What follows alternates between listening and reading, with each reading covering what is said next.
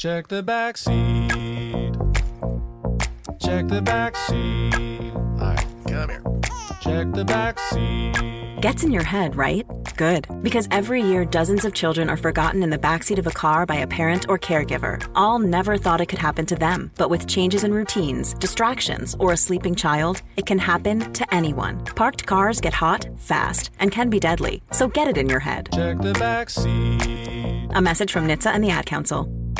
As the #1 audio company, iHeartMedia gives you access to all. Every audience, live conversations, trusted influencers, and the insights and data you need to grow. iHeartMedia is your access company. Go to iHeartResults.com for more. Hey, it's Zuko and Kayla from The Wake Up Call. Enjoy your podcast, but when you're done, don't forget about us. We have a radio show. We try to bring a smile to your face every morning. We also talk to some of the hottest country stars of today, and we like to share some good news with That's What I Like. Because Lord knows that's hard to find. When you're done podcasting your podcast, listen to us at 92.3 WCOL. Set your preset on your radio right now, and don't forget you can listen to us online on the iHeartRadio app.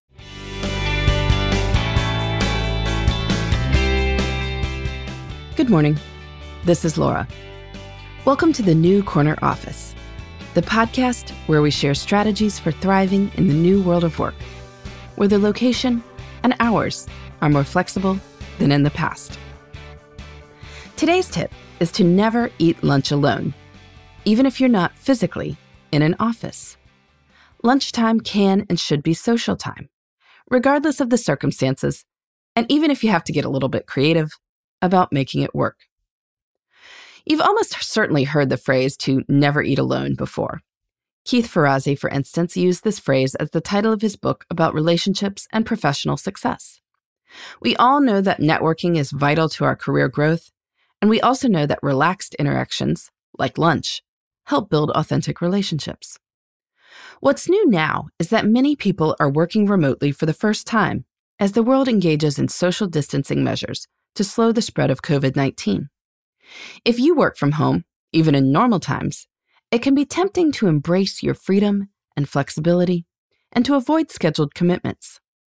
If you're in charge of your own schedule, you may not want to stop for lunch until you're hungry. And there may be some wisdom in that, which we'll discuss in other episodes.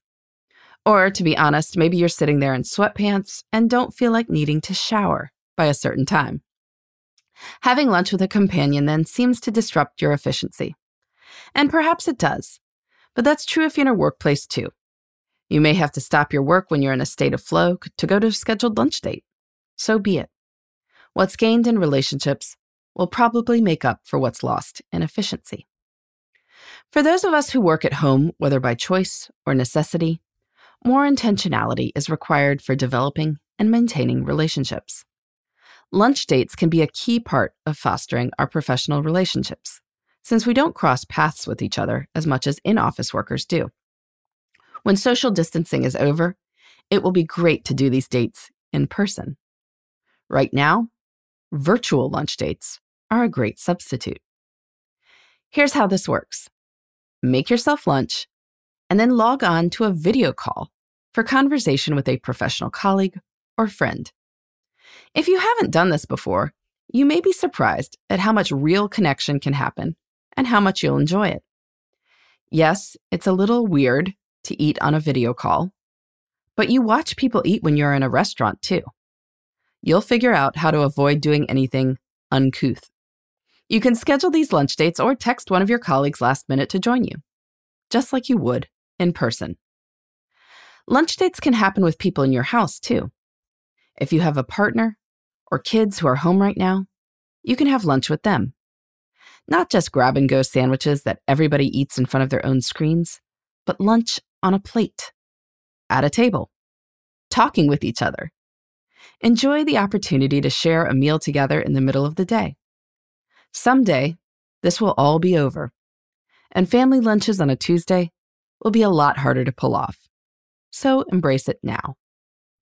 If you commit to never eating lunch alone, even if it means having virtual lunch dates, let me know how it goes. You can reach me at laura@lauravanderkam.com. In the meantime, this is Laura. Thanks for listening, and here's to succeeding in the New Corner Office. The New Corner Office is a production of iHeartRadio. For more podcasts, visit the iHeartRadio app, Apple Podcasts, or wherever you get your favorite shows. Check the back seat. Check the back seat. All right, come here.